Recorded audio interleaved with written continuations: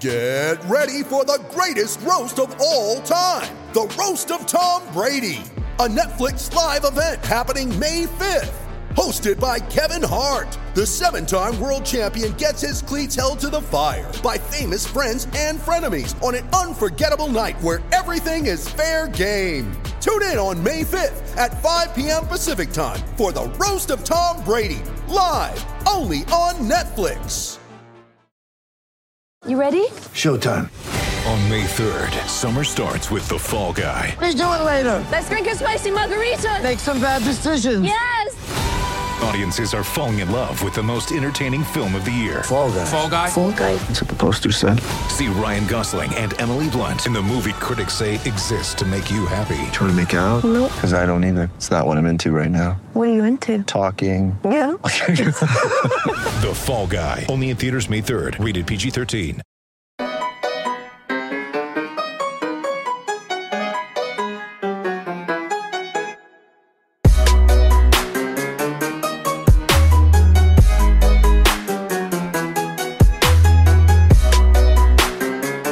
And welcome into Poke the Bear, episode 125. I'm Evan Marinofsky. That's Conor Ryan. Conor, what is up? Evan, I'm doing well. How you doing? Doing great. Doing great. And the Bruins are currently on their not West Coast road swing, but like Southwest. Yeah. Southwest road swing, which means some late games. It was weird.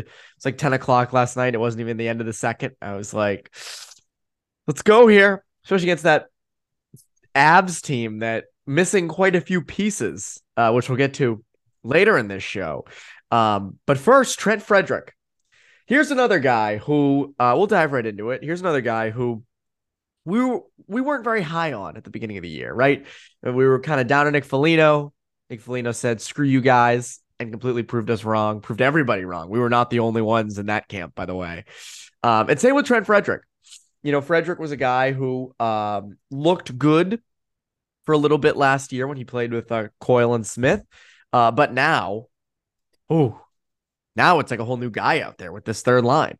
Yeah, no, it's something where you look, especially in that last game where I think Jim Montgomery even said it best after the win, mentioning Frederick and the fact that like we didn't know he had a one-timer. I mean, his goal wasn't just, you've seen a couple of his goals been him either like cleaning up a rebound down low or hanging around that great AI. He's like, he rifled that one past Georgiev. And he's had a pretty good shot too. I think in one of his 2-goal games recently, he had a really nice finish from the slot as well. It kind of beat the goalie clean. So I think for the Bruins, you look at that third line and just how well they're playing right now. Yes, you look at, who are the conduits as to why that line's playing so well. You can look at Taylor Hall, who's really not a third liner, but his skill, his speed, especially. Look at Charlie Coyle, who I think has been one of the many unsung heroes on this team in terms of just how effective he's been at playing his game. Again, I think Charlie Coyle, his strengths sometimes don't get translated in terms of baseline production, but when you see him, playing keep away with the puck, extending ozone possessions, he's been very, very effective in that regard. But I think you have to give credit to a guy like Frederick, who's complemented that line pretty well. It's one thing if he was just the same Frederick we've seen in the past where, inconsistent play, but adds a little bit of snarl, maybe takes a bad penalty, has a good finish around the net, but you're seeing him, I think, get more comfortable in that spot. I mean, if you looked at Frederick in that last game compared to where he was maybe a year ago, I don't think he'd be even attempting like a one-timer from the slot or anything like that. He just seems like he's settling in well there. He's not changing his game. He's not reinventing the wheel by any means, but in terms of what you're looking for to complement that line, in terms of doing the kind of the dirty work, right? Like win battles along the board, put yourself in good positions to clean up pucks. He's doing that. I mean, you look at his production and 6 points in his last 5 games. He's taking the strides, and for the Bruins, who have been pretty consistent in terms of keeping him in that third line spot, because they thought that he had a little bit more to give than just a, let's say, pure checking line forward. You're starting to see a little bit more of that production finally kind of emerge here over the last couple of games. Well, the offensive confidence is just there, right? And this is something we really didn't see a ton of, as you said, last year. Whether that's the coaching change, whether that's an extra year in the league, I don't know. But I will say again, like, I don't think this is a flash in the pan. It doesn't look that way, at least. I mean, he looks like he belongs, which we really have not seen yet in his career. And that third line, I mean, Hall, Coyle, Frederick, they all bring something different, which is again what Montgomery wants. And again, I mean, you're seeing Taylor Hall, who's been exploding. I mean, this might be Hall's best stretch as a Bruin, I think. Yeah. I mean, I just it's right up there. Given the games that he's played and how good he's been, not just points, but zone entries and kind of the whole shebang there. I mean, like, again, you said this, I think, on Bruins Beat or the last Poke the Bear. Like, if you told me at the beginning of the year Taylor Hall's on the third line, I would say, like, oh God, what happened? Like, what had to transpire for this to take place? And that hasn't been the case at all. And also, it's talent. It's a mismatch. Like, yeah, there's no. I think we can all agree that Taylor Hall is the best third liner in the league. I don't think it's even particularly close. Hart Trophy winner just a few, bunch of seasons ago. And, to match him up with Frederick and Charlie Coyle down the middle, who defensively has been outstanding. I mean, terrific. And, like just the defensive zone usage and everything. I don't know how you can't like what you've seen from them. And also, guess what? It was against really good opponents. I know they were missing some guys. That has to be said, which we'll get to again in a bit. But, they've been playing well against this is the hardest stretch of the season. And this third line has been their best line, which again hits at this point. When the playoffs roll around and you're playing a team over 7 games, your top lines will get shut down from time to time. It's up to your third and fourth lines to step up. And right now, the third line is stepping up against really hard competition. Yeah, it's key, and it's something that I think we even touched on this after the Bruins game against the Avalanche at TD Garden, where you look at how demoralizing a game like that is. And again, sure, we'll touch on the fact that Colorado was banged up, but from a pure matchup perspective, the Bruins have had a pretty set formula in terms of like the best practices to beat them, and a lot of it tends to revolve around shutting down the Bergeron line and trying to shut down Krejci, whoever else is in that top 6. Not really, breaking new ground here in terms of, negating your best players will help you in a 7-game series, but teams have focused in on it. And even in situations where, let's say, look at like the Carolina series where Marchand, I think, had 7 points in 7 games or what have you. If you can still somewhat bottle them up and make sure that the rest of the line doesn't kind of land their punches further down the depth chart, you have a pretty good way to beat the Bruins. If you're at the Colorado Avalanche, who over the last couple of games, yes, they're banged up, but have limited how much damage a guy like Marchand or Bergeron have done to you, that's all well and good. That's if you're going through the checklist of how to beat the Bruins, check. That helps out quite a bit. What do you do when further down your lineup, you have guys on your third line that are getting just hemmed in and getting, put on the ropes by a third line of Coyle, Hall, and Frederick? Like, unless you have some absurd depth, unless you're like the Lightning from a few years ago where you could roll out and match up Barclay Goodrow, Blake Coleman, Yanni Gourde, which was probably the best third line in the league for a while. You don't have like just the pure personnel to do that, right? Unless you're like the most balanced team out there, it's easier said than done to slow down a guy like Hall or even a guy like Coyle. I think the NESN broadcast made a good note of this in the game on Wednesday against Colorado. Coyle's impact beyond, as we've already said, of just that puck possession, it wears you down, right? Like you're either trying to get the puck from him, you're expending energy trying to slow him down, and it takes a toll over the course of a game. It's almost kind of like a bruising running back, like a Derrick Henry, where even in like the plays where he maybe only gains 2-3 yards, which rarely happens with Derrick Henry. The more times you run into that offensive line, the more damage you do to the other team in terms of kind of that war of attrition. It mounts up, and especially if we want to look at it through the lens of a 7-game series, if this third line's playing like they are now, that can shift the momentum easily in a series in terms of not just how much that line can kind of expose, weak links in the other team's roster, but the way they're playing right now. I mean, so far that line's been together for roughly 40 minutes. They've outscored teams 6-1. It doesn't make any sense in terms of if you want to look at Hall and Coyle last year and how that didn't work out. You want to look at the fact that Frederick, has taken this nice step forward. It doesn't make a whole lot of sense in terms of just how it's worked, but sometimes that's hockey, isn't it? It doesn't make any sense to find those correlations to view what you think is the best fit. Sometimes it just works out on the ice like that. Sometimes you just roll with it. Like Ramondre Stevenson just running through O-lines, which is always just a pleasure to watch. But I agree. Again, doesn't make a lot of sense. No one could have projected it. I don't think I saw a single person project the lines at the beginning of the year and say, Taylor Hall, third line. They would get ratioed. That would not have gotten past anybody without getting made fun of. But it's working out quite well. Safe bet that they're going to continue their good play on the third line. We're talking really safe bets. Talking about our good friends over at Bet Online. Right you are, Evan. Listen up, guys. Our partners at Bet Online continue to be the number one source for all your betting needs and sports info. Over at Bet Online, you can still find all the latest odds, news, and sports developments, the latest fighting news, NFL bets, and yes, with the NHL back, even more wagers and odds. Bet Online is your continued source for all your sports wagering information, from live betting to playoffs, esports, and more. It's super easy to get started, so head to the website today or use your mobile device to join and use our promo code CLNS50 to receive your 50% welcome bonus on your first deposit. That's promo code CLNS50. Bet Online, where the game starts. Where the game starts, Connor.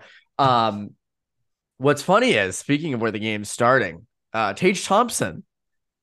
Oh, it's so funny. So that game, I got home from St. Sebastian's like right before the start. Whenever I go out to cover a game, I go out and I get pizza, which is so dumb. This is going to backfire so hard at the end of the year when I've had like a zillion small cheese pizzas.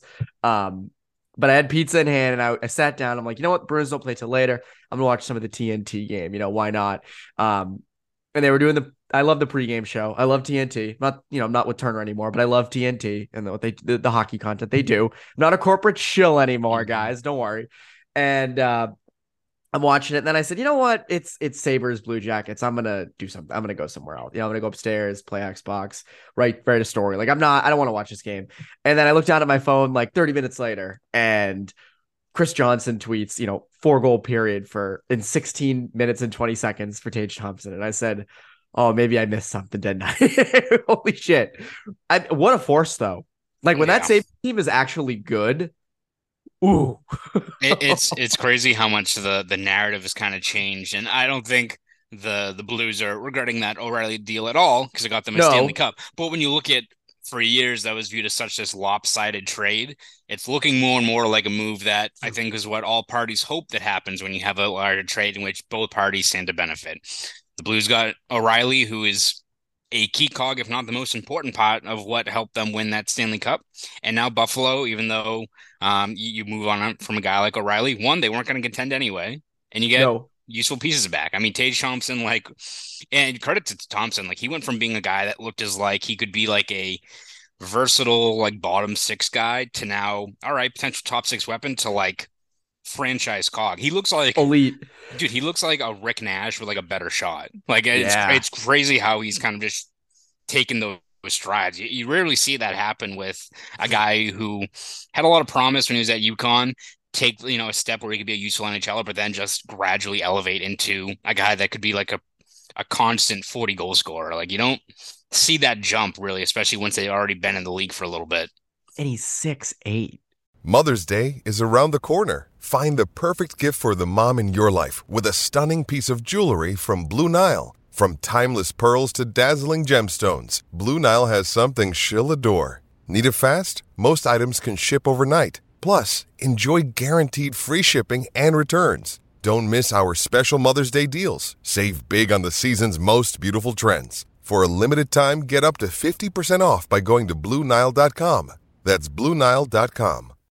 When you need mealtime inspiration, it's worth shopping Kroger, where you'll find over 30,000 mouth-watering choices that excite your inner foodie. And no matter what tasty choice you make, you'll enjoy our everyday low prices, plus extra ways to save, like digital coupons worth over $600 each week. You can also save up to $1 off per gallon at the pump with fuel points. More savings and more inspiring flavors make shopping Kroger worth it every time. Kroger, fresh for everyone. Fuel restrictions apply. It's big boy. That's it. And again, I know scouts drool over guys who are tall and big, but my God. And we make fun of that, but holy crap. This guy is a freaking force. And again, he signed that contract in the offseason. You get a lot more now. But you see just, what he can do and what he's going to be in the Atlantic Division. when that team is, as I said, actually good, when they're older. I mean, they have the core there, Cousins, like Jack Quinn, Owen Power, Delete. Like, it's a really good team over there. And when the Sabres are good, if they can figure out goaltending and everything and put the pieces together, they're going to be good. But a team that did not have the pieces all together, Colorado Avalanche, and it was not really their fault. It was a lot of injuries. And it's unfortunate. That's the unfortunate part of playing a team twice in a week that you only play twice all year, is that if there are injuries, you don't really get a good, fair shot at who they are. Now, the Bruins beat them soundly in both games. Neither was ever close, but no McKinnon on Wednesday night. Mm-hmm. No Landeskog, no Josh Manson. I'm forgetting someone else. There's some other big injuries that they have. Byram, all them. Byram, yeah, Manson. They said Lehkonen, Nichushkin, all these guys. Like, it's crazy. The whole lineup. Evan Rodriguez, like, they've been even like guys that are like bottom six guys that would be obviously promoted to the top six. They didn't have those guys available. No, it's not oh my God.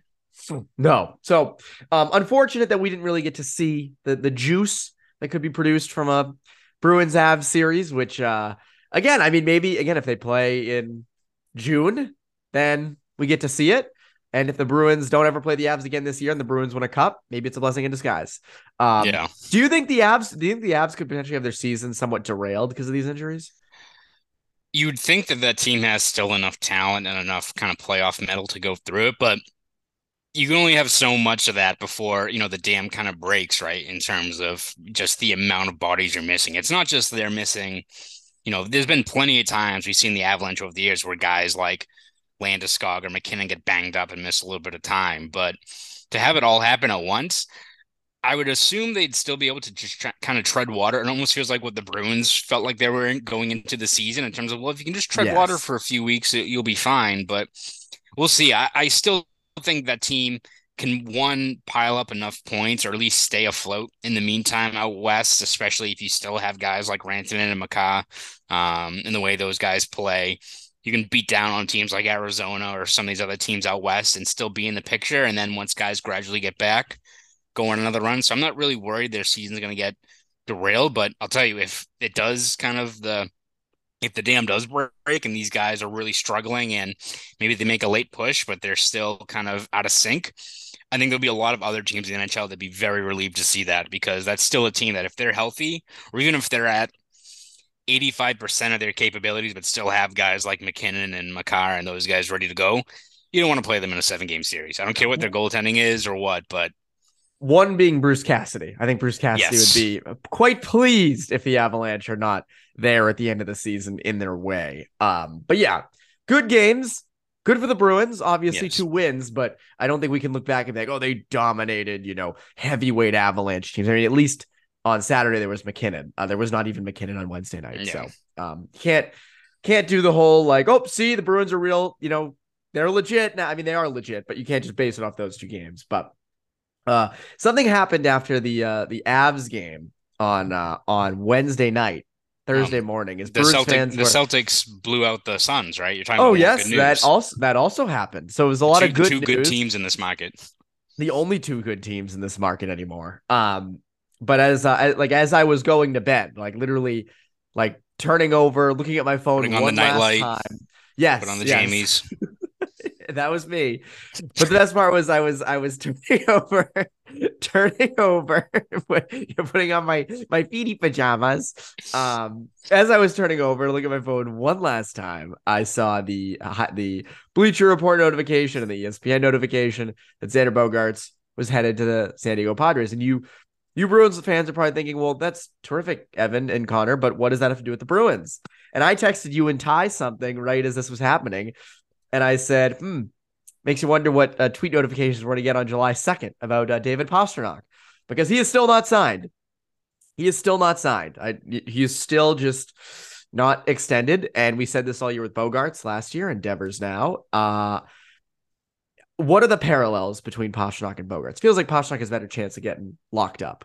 Yeah, I think when you look at it, and not to delve into a Red Sox hour here, but I think when you look at most of the frustration or the anger from Red Sox fans, it's not Bogaerts getting the bag or getting that 11-year deal. Like, I mean, good for him for signing that. Like, I don't think the Red Sox should have dropped, committed to 11 years to a guy who's already 30 years old. So, but I think the frustration is not signing him sooner, for the Red Sox in spring training, not giving him 7, 8 years at over 200 million, pricey, but within what the market is asking for. And when you look at the Red Sox and the gamble they went into, I'm sure they probably thought going into this offseason, yes, it's going to be pricey, but we have an idea of what the market's going to be.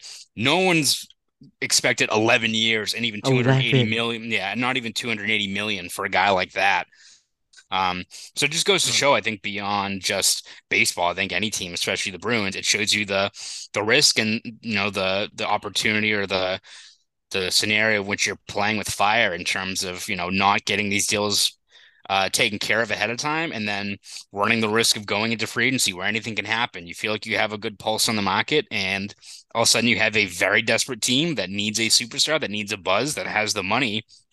Look at the Padres. Padres, I think, it threw $400 million at Aaron Judge, who said no. So what are they going to do? Oh, they panic and they're going to throw 11 years at Bogaerts. Like, what's to say that the Bruins feel like they're in the driver's seat if you're in the offseason in July, as you said? And what's going to stop a team like the Kings, who maybe have a downturn at the end of the year? That is the team. That is the team, I think. What stops a team like the Devils, who probably make a big stride this year, but maybe fall short, as most young teams do, when you're running pretty good and you hit a wall, though? Once you get to the playoffs, it feels like every team like that takes their lumps over their first kind of legit playoff run.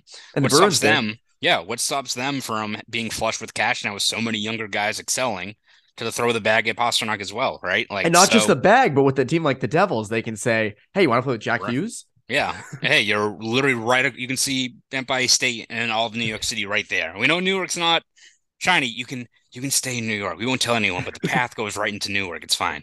Yeah, like, beautiful. It's one of those things where, again, it's not trying not to sound super alarmist, but you can see exactly where you feel like whatever leverage or whatever best case scenario you can map out can fall to the wayside when you get to free agency. You can look at the ability to spend, the relationship with the player, the tenure, how important they are, obviously. But when you have an opportunity where every team can open up their checkbook, teams that are more desperate than you, that are desperate beyond just the on-ice product, just to make a splash, you're playing with fire if you're a team that's hoping you can retain someone once they hit free agency like that. So for the Bruins, again, we're going to sound like a broken record. Got to get that deal done at some point. Got to do it. I don't know if it's during the All-Star break or what have you, but you got to find something to avoid running into a situation where it's free agency, because Bruins could be in the driver's seat. People pretty much said the Red Sox had momentum going into it, and then the Padres give Scott Boras a call, and the rest is history. There's not really a Scott Boras, but I think JP Barry is going to have quite a few people calling with some very high figures if it gets to that point in early July.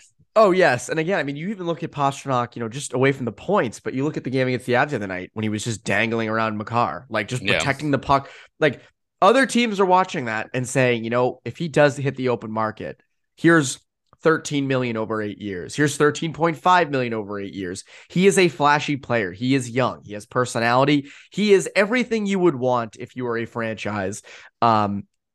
To build around and everything. And again, I know this seems like fear mongering, because again, they could sign him tomorrow or the All-Star break and this will all be over, as they should, but he's not signed yet. And when things like this happen, even in other sports, you sit there and go, all right, well, that could happen. And, you hope it doesn't, because that's a huge hit. That's a generational player. And by the way, both, Bogaerts, all reports wanted to stay here. And I think the same way can be said for like Pastrnak, who probably doesn't want to leave, So, anyways, quite the week and quite the news. What can we look forward to from you over at BSJ? Yeah, we're going to have you covered every step of the way this season. So even though the Bruins are on the road, I'll turn on my nightlight and got my footy pajamas on, and I'll be following diligently for all these late games, over at bostonsportsjournal.com with our live coverage, our game reports, features, columns, Q&As, all that good stuff every single day. So please subscribe over at bostonsportsjournal.com. You want to follow me on Twitter as well? You can at Conor Ryan _93. There you go. You nailed it. Almost forgot my Twitter handle. So that's always good when you forget the Twitter handle. Anyways, make sure to go do that. That's Conor Ryan, Evan Marinovsky, Poke the Bear listeners. Have a great rest of your week.